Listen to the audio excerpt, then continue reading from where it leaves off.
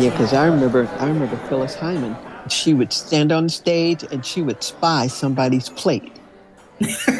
And she, either on her way to the stage or from the stage, she would grab somebody's shrimp. Oh, man. So that's about as homely and as family-like, as familial as you can get. And that's the magic of Blues Alley. I agree. Check, check. Check one, check two. Check, check.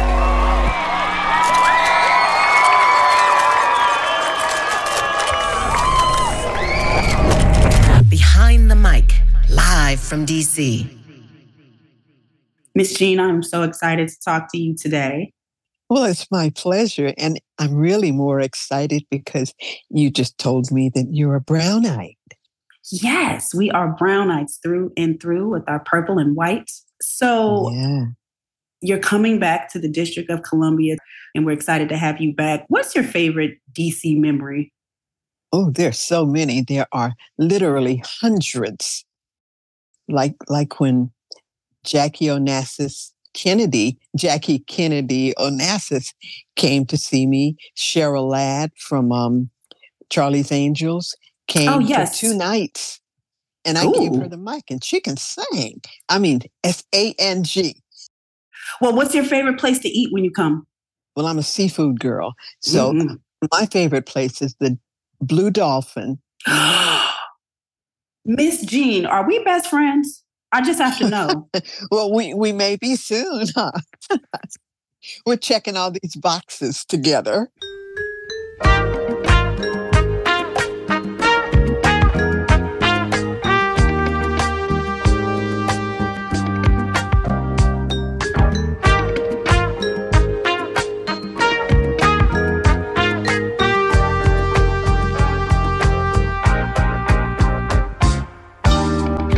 About the one for me, my future seems so plain to see, and here is where I want to be, 'cause I want to give you all of my love. I like the way you make me feel. You've given me your love so real.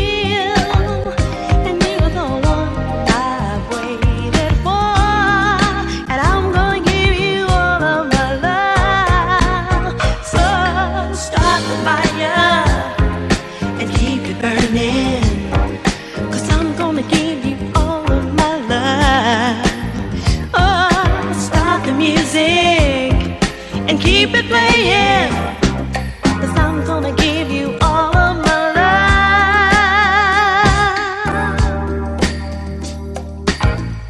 I never knew what love could do.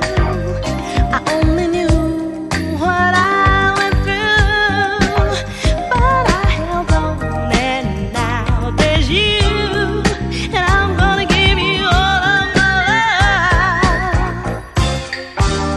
We won't let our love grow cold. You don't have to search and roam.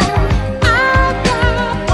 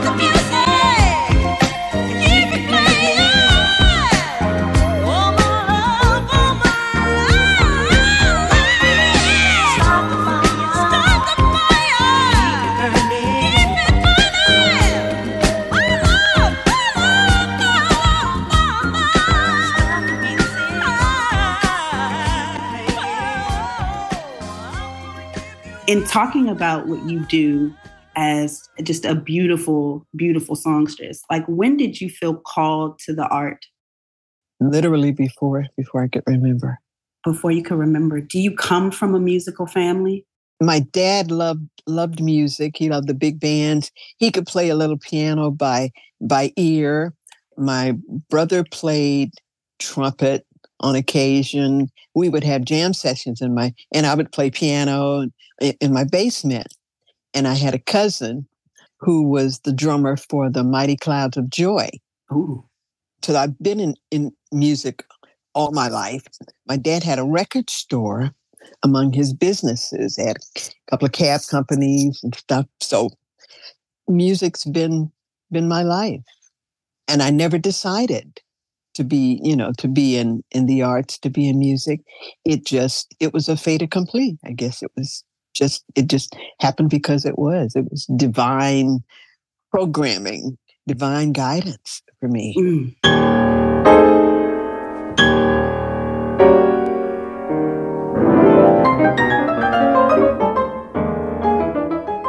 I am really curious about how you intersected with Edward Kennedy Ellington, the one and only Duke. How did you start to tour with him, and what was that relationship like?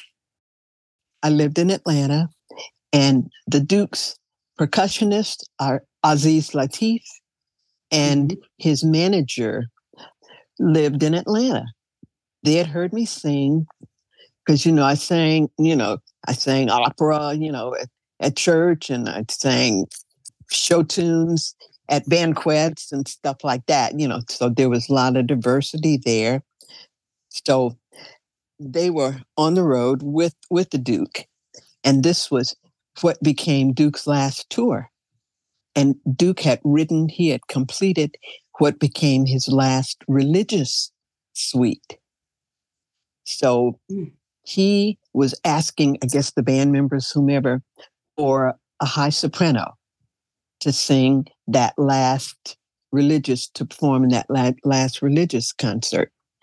And I was recording and producing vocals for Norman Connors then, and performing with him, on the road with him. Duke's, like I said, percussionist, and his manager. His manager was Jim Lowe, called my mother in Atlanta to say that, Duke Ellington would like to meet me and wanted me to do that religious concert. And as fate would have it, I was in New York, and the concert was in New York. So I went to the church, St. John of the Divine, I think was a church in Manhattan. And I spoke with him, walked down the nave of the church. He was at the grand piano near the pulpit.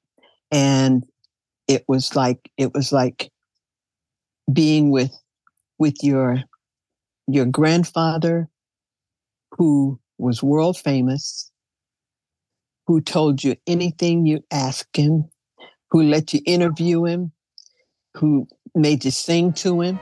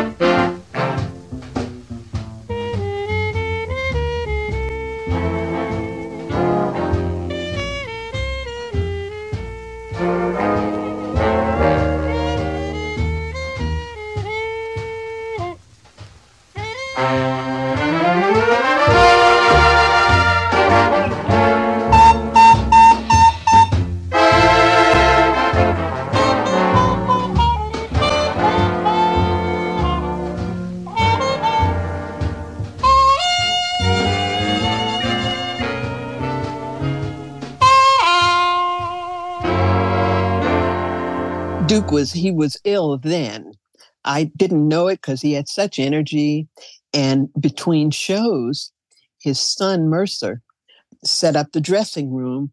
They had a lamb's wool pallet that they would put on the sofa, and he would rest between shows.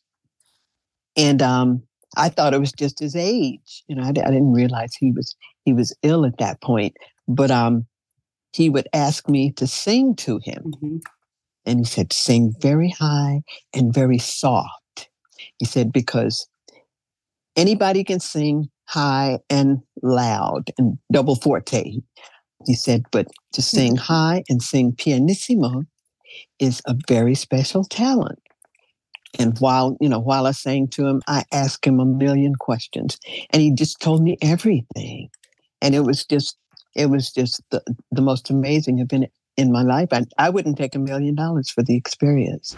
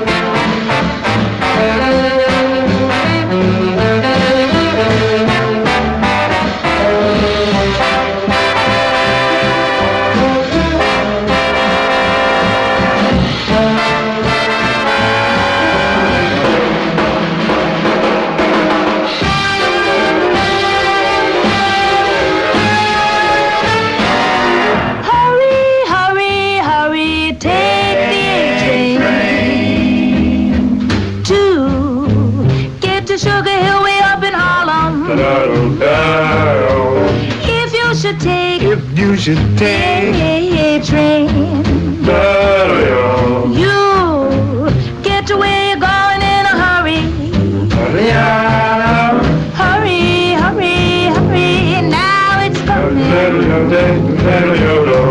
Can't you hear the rails are humming? If you should miss the A train, it's the quickest way to get to Harlem.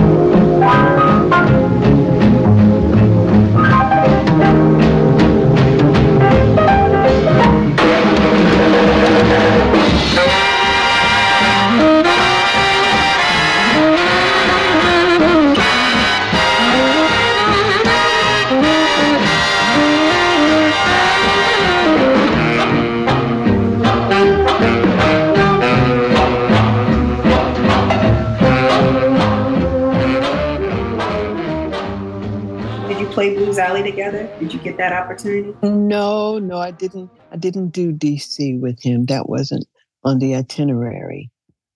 But I did, DC. I've been doing Blues Alley since the 70s. So it's like a mainstay for me. It sure is. Because Blues Alley celebrated 50 years a couple of years ago. There's something to be said about the old school charm of Blues Alley. It's more acoustic. Yeah. In fact, I understand that a few years ago, the owner of Blues Alley was offered the building next door so he could expand. But he was hesitant to do that because he was afraid it might affect the sound. You walk in and you're in these shared table environments. It's very reminiscent of a time when we had to be together. We're here together for a common cause. We love the person who's going to take this stage.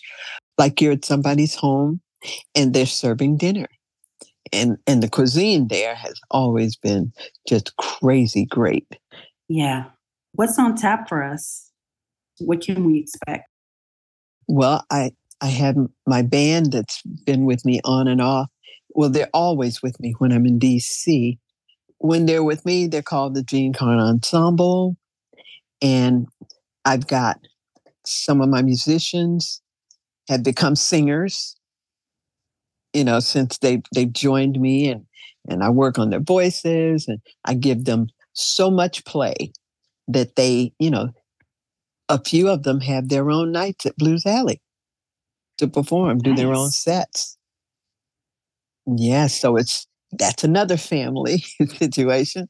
But I like to concentrate on stuff I recorded, and then there are times like, now that we've lost Nancy Wilson, I want to do something in praise of her amazing career. I met Nancy Wilson, come to think of it, at Blues Alley.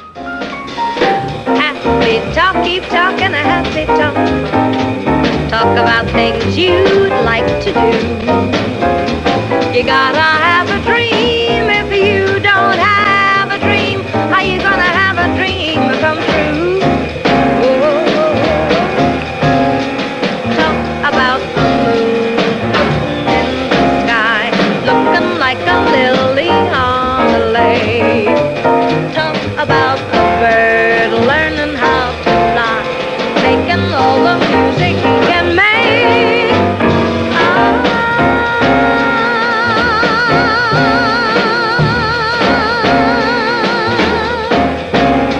Happy talk, keep talking a happy talk. You gotta talk about things you'd like to do. You gotta have a dream. If you don't have a dream, how you gonna have a dream come true?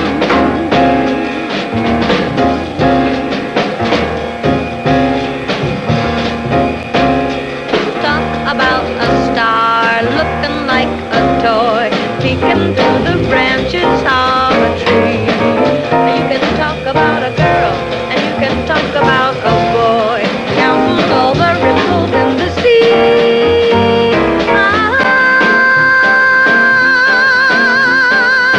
Happy talk, keep talking happy talk. You gotta talk about things you'd like to do. You gotta have a dream. If you don't have a dream, how you gonna have a dream come true? I have a dream come true. I have a dream come true. I have a dream come true. I have a dream come true. I have a dream come true.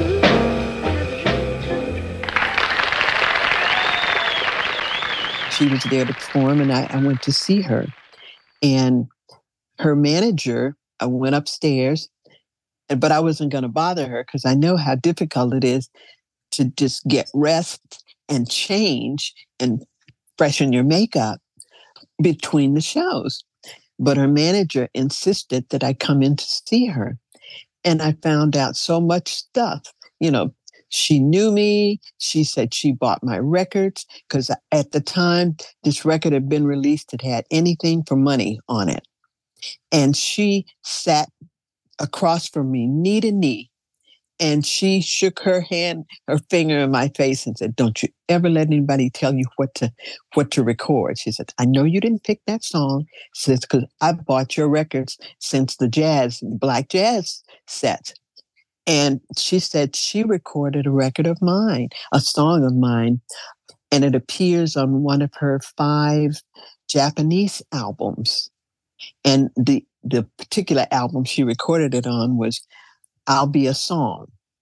And ever since then, she's been like my mentor. And, and somebody, and I bet you I know 50 songs of hers anyway. What's your favorite one? Oh, it's probably because after I met her, I put Guess Who I Saw Today in my show. Oh, that's such a good one. Oh, isn't that a great one? Darling, did you miss your train?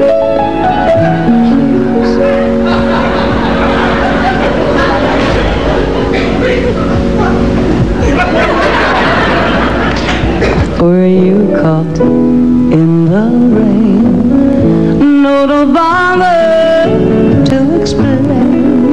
Can I fix you a quick martini? As a matter of fact, I will have with you. You see, to tell you the truth, I've had quite a day too.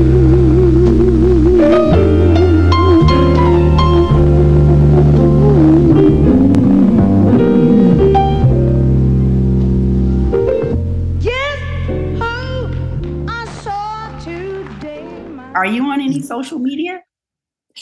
Yeah, I think I'm on Twitter. Well, I used to be, maybe. I'm on, let's see. Well, I'm on Facebook. I'm definitely on Facebook. On Instagram, I think that's Carn.Jean, and that's Carn with the E, because I changed the spelling of my name just before the Closer Than Close album came out on the advice of two numerologists. Ooh. Yeah. We have so much in common. My goodness. Well, it sounds like it might be kindred spirits here. Yeah, and we'll know when we get together at Blues Alley, and I'm able to hold you. And we'll powwow. We'll powwow. Right. Yes, we will indeed. Thank you so much for making time. No, it was my pleasure.